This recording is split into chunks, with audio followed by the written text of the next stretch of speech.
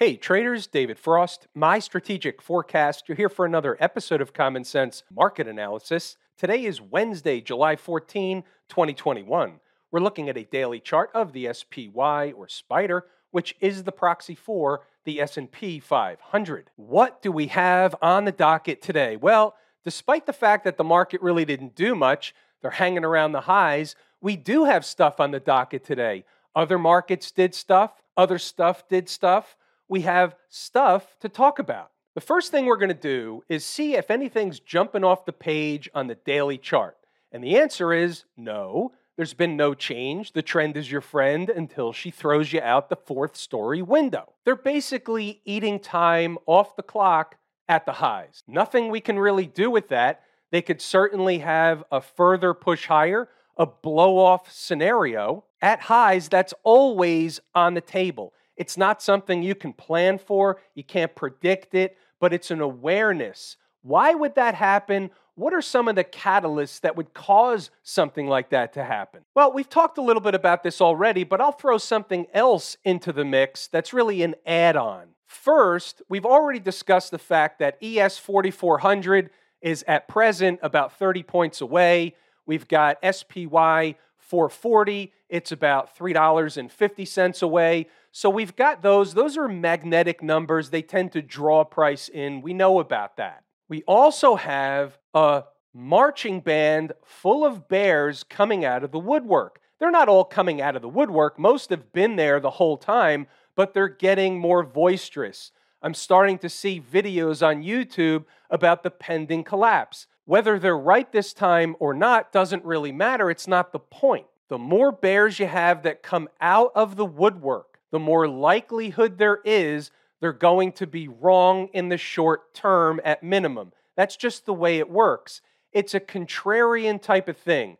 Ultimately, they're all going to be right. It's a matter of when. Some of these bears have been calling for a crash since 2010. They were looking at the rally off the 2009 lows, in March of 2009 lows. They were looking at that as a dead cat bounce, thinking that things were going to further collapse. These are the same people. You have to be aware of that. But here's the point in short. Let's switch over and talk about Average Joe for a second. Average Joe is you and me. Average Joe watches a couple of these videos on YouTube, reads a couple of the blogs, understands the markets in the redonkulous, and he thinks or she thinks, hey, it's a pretty good time to start taking a pretty good short position on the market. I'm going to buy some puts or do whatever. They do that when they start seeing all this stuff accelerate. Well, what happens is, if in fact the market begins to push higher, those people that are short the market tend to think they're wrong, and they are. They get a pie in the face. They don't want the big pie. They want more of a cupcake scenario. So they start to cover their shorts saying, all right, it was wrong. It's not ripe yet. It's not ready yet. And the short covering ends up sparking another leg higher. This is all a hypothetical. It's a concept. How it all unfolds, you never really know until it unfolds. What I'm doing is giving you the concept of the contrarian position. When there's too many bears out there, they tend to be wrong, at least in the short term, way more than they're right. The market is more likely to catch as many traders and investors by surprise as it can versus the opposite. That's the design, that's the way it works, that's the plan of the Trick, Trap, Fool, and Frustrate crew. Is there anything really to see on the other charts of the SPY, the 240 chart, the 120 chart, all that stuff? And the answer is not really. The hourly chart, maybe it's putting in some kind of a bearish pattern. Here it is, one of these bearish, wedgish, flaggish kind of things. And by the way, since I just dragged this away and then put it right back where it was without even stopping, and I'm talking about the line at 436.52, what is that line? Why is it there? And what does it represent? Funny you should ask. So we all know that I play with numbers. I play with all kinds of stuff. Some of it turns out to have significant meaning. Some of it turns out to be absolutely nothing. But even if you get some stuff wrong, you never stop trying. I'm always looking. I'm always doing mathematics. I'm always doing geometry. I'm always doing stuff with the charts, with the price, with the time. Okay, enough of that rhetoric. Where does the 436.52 come from? Remember this? This is March 23rd of 2020, and what that was is the pandemic low, 218.26. Very simply, what happens if you double 218.26? You get 436.52.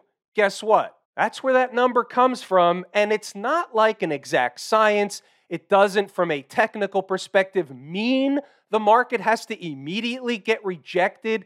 All I'm saying is it's something to be aware of. The market doubled in about 15, 16 months. We know it's going to pull back. We don't know from where. We know what we're waiting for. We're waiting for signs and signal of a trend change. These are things that are taught in the course, Lazy E-mini Trader. But we can still be prepared. We can still have, whether it be a time frame or a price where the market may have a reason to have a reaction in the other direction, but more importantly, would be drawn to that place first. And I'll say that a double, once we got close to a double, makes a lot of sense that the market was drawn in. But here's the thing. Here's why I don't necessarily think this is the end right here. Remember, the market could have went up to that price over here before it pulled back. So in early July, we were close. They were starting to get there, and then they had a little bit of a one-day wonder type of decline. But it was enough to where we could say they recocked the weapon. Did they recock the weapon just to get to that double, or did they recock the weapon to get to another place? Is the other place 440 or close to it? We don't really know, but these are the things that I'm thinking about. I'm letting you inside my head, which, as we know, is a very, very dangerous place to be. By the way, when you look at an intraday chart, here's a 15-minute chart, 436.52, you think it was important? Yeah, I think it's important. Speaking of intraday stuff, we might as well go over to inside the numbers. We'll circle back to stocks on the move. We have what to discuss there. Remember, we always look at the good, the bad, and the ugly. This is an open book operation. It's hump day. We're waking up flat after a pretty quiet overnight session. Nothing doing early in the morning at 0:30. They're floating again. These are the early thoughts. Let's get right to the numbers. There's resistance in two places. First, 436.50 is important. Sound familiar? If they open above or push above after the bell, it will open the door for 437.50. And then, of course, the new recent highs of 437.84. These are the numbers you need to know going into the day. This is pre-market. This is getting your pregame warm-ups in, showing up in uniform, ready to go. How about support? If they open above yesterday's close, the gap at 436.65 will be some support, meaning if they open above the gap and then drop to fill the gap, that's generally speaking, more often than not, early in the morning, as long as there's not some crazy stuff going on, that's generally speaking good for a bounce. If they get below, the next big time spot was 434 even or give or take. And then we just give a little bit of a shout out to the awareness about ES 4400. Not EES, but ES. We're moving along. Let's see what else we have. Awareness, we have Fed Chair testimony today on Capitol Hill. Just something we want to be aware of. The market can certainly get volatile around Kabuki Theater Light. They were pushing on the highs right out of the open. Will they bust through or not? We don't know, and it really wasn't a high probability trade either way. We're not going to buy the former highs from yesterday, and we're not going to sell them with very light volume with nothing of substance to say that there's an absolute trade setup there. And they began to fall a little bit. 437.19 was a line in the sand. That comes from the 948 post right there. Just to get our faculties with some of the numbers from a short-term intraday perspective, right of the vertical is today's activity, 437.19. You can see how they battled that for a while. This is a 5-minute chart before giving it up. Where did they go, by the way? How about 436.52? The low here was exactly 436.51. Right then and there, that told me that that number is important. We knew from before, but for today, that number was still kind of an active scenario, if you will. What do? Go right back up to 437.19. This is why I put the numbers on the board. They're important numbers. Sometimes they're support, other times they're resistance. They're important nonetheless. Let's move forward, see what else we have on the board. If they fall, the next target on the downside would be just north of 436. Remember that number. We'll keep moving along. Here's that little snippet on 436.52. I love numbers. 436, give or take, should be a good long side scalp trade opportunity if reached sooner than later. And look what happened here. We can learn something from this because this stuff occurs all the time, so you have to be able to recognize it. So they came down to 436.52. They bounced away. Then they came back, and they didn't quite get to 436. The low was 436.39, and they bounced away again. Not tremendous, but they bounced away again. So next time down, they come into 436, and they keep going. So essentially, they spiked it by $1, and our zone was 436.20 to 435.70. They went down to 435, give or take, and then rallied them right back into that zone from this morning. Bit of a rodeo, but that's pretty much the crux of what happened. Let me scroll up, and you can read the notes. Pause the video, go back to the chart to double check the work. There's your 436.20 to 435.75 it was. Let me just keep going here, and then you can certainly take the time to go back to the charts and double check the work. It's important to do that if you're all active in the market during the trading day. Validate that this is information that could be helpful. I say it is, but you have to believe it is. What about stocks on the move? It was very quiet in the pre-market today. We only had 3 stocks on the board: Bank of America, PDD, and CCIV. They all hit their entry targets. Let's go see what happened. How about Bank of America? Getting a little bit of a buzz cut at the open, had 2 numbers on the board, 38.79 and 37.72. You can see here the low of day is 37.79, just 7 pennies above my second entry target. So I didn't get filled in the second entry target, so all they did was basically let you out of the thing with basically a break even. By the way, look at the high in this candle here. The high was 38.79, the high in this candle is 38.80, and then they sell off a little bit. Do we think that that was a price that was important, especially since just into the end of the day, they rallied back in the last couple of minutes to close above? Oh, by the way, there's no coincidences in the market. The takeaway is the number was important. It just didn't give us the trade or give me the trade because I didn't get filled in the second half. Stinkers. Similar routine here, only this one did more than the required minimum base hit. So the low here is 105.46. My second entry target was 105.41. You could see it peeking through the bottom left-hand side of the screen. Plus, you saw it on the stock on the move list anyway. You also saw me tell traders that getting to 110 today was not out of the question. By the way, the high was 109.62. That was also in the notes. Base hits and doubles put you in the Hall of Fame. How about CCIV? 2 numbers on the board. Check this out. 24.27, they come into it, spike it by a few pennies, rally away, make a high at 24.80. That's a nice trade in just a matter of minutes. Way better than the minimum required base hit. Remember, we're not looking for a marriage here. And then the second number on the board, 23.80, you can see what happened. They actually missed it right here when they came into it. The low is 23.81. You think that's an accident or a coincidence? Of course not. They rally back up to where? Just north of the first number, come back, finally do the second number into the end of the day.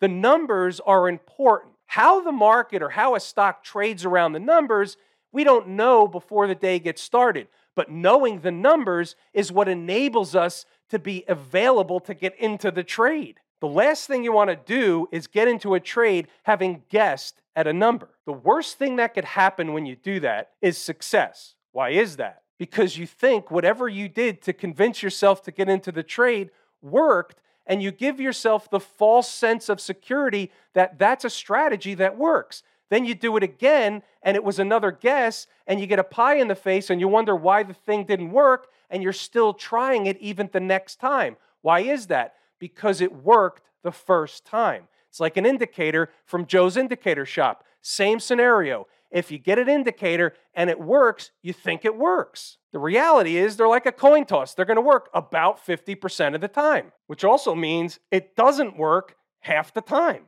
Looks like it's time for color war over at Camp IWM. I've been around the markets a long time. I've seen this before. Can they be running a test of this most recent pivot low, turn around, go back up, get above the moving averages, and continue higher? Absolutely, that can happen, but this is a weak market. This really isn't what the market is saying is going to happen. That's not what the pattern says. That's not where the market is based on the moving averages. It's not what that's saying. It is my favorite market leading indicator, and on the weekly chart, we know where we are. Forget this breakup candle low.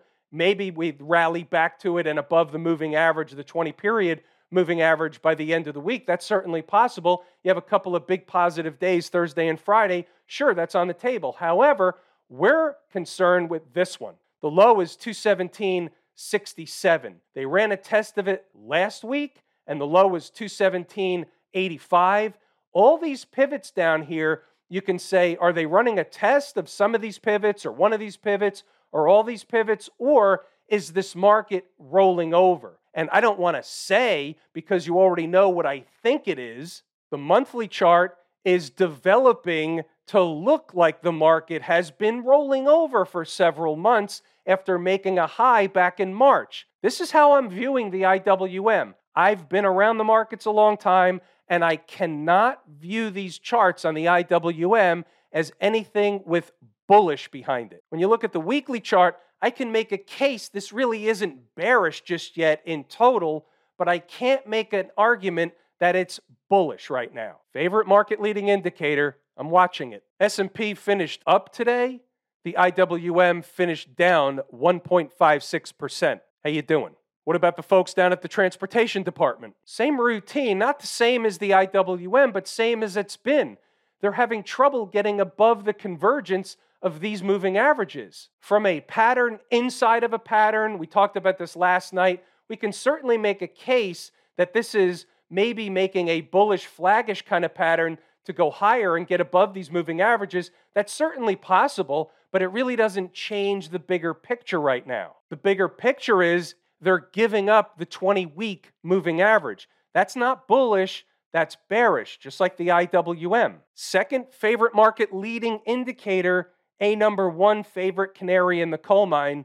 We talk about them every single day. I heed these two. And now we're back on the flip side of things.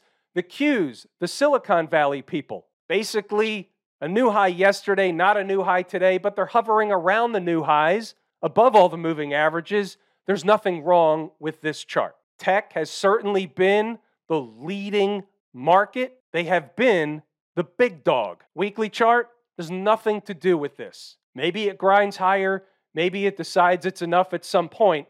Either way, you have to wait for the market to tell you it's finished. XLF, the financials, there's really no change in what we've been discussing here.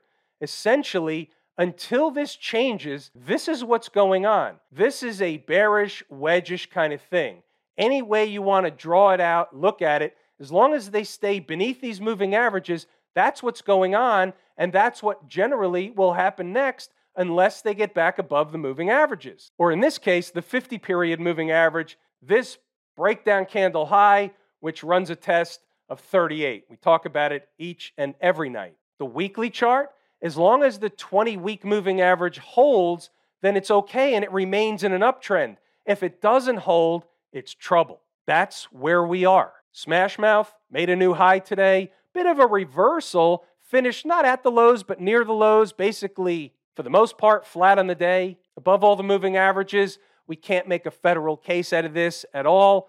We just say we'll move it along until they tell us something more material with Smashmouth. Have I told you how much I appreciate each and every one of you? Without you, these videos are not possible. We're going to pull the ripcord here today. I'm David Frost, my strategic forecast. Thanks again for tuning in to another episode of Common Sense Market Analysis.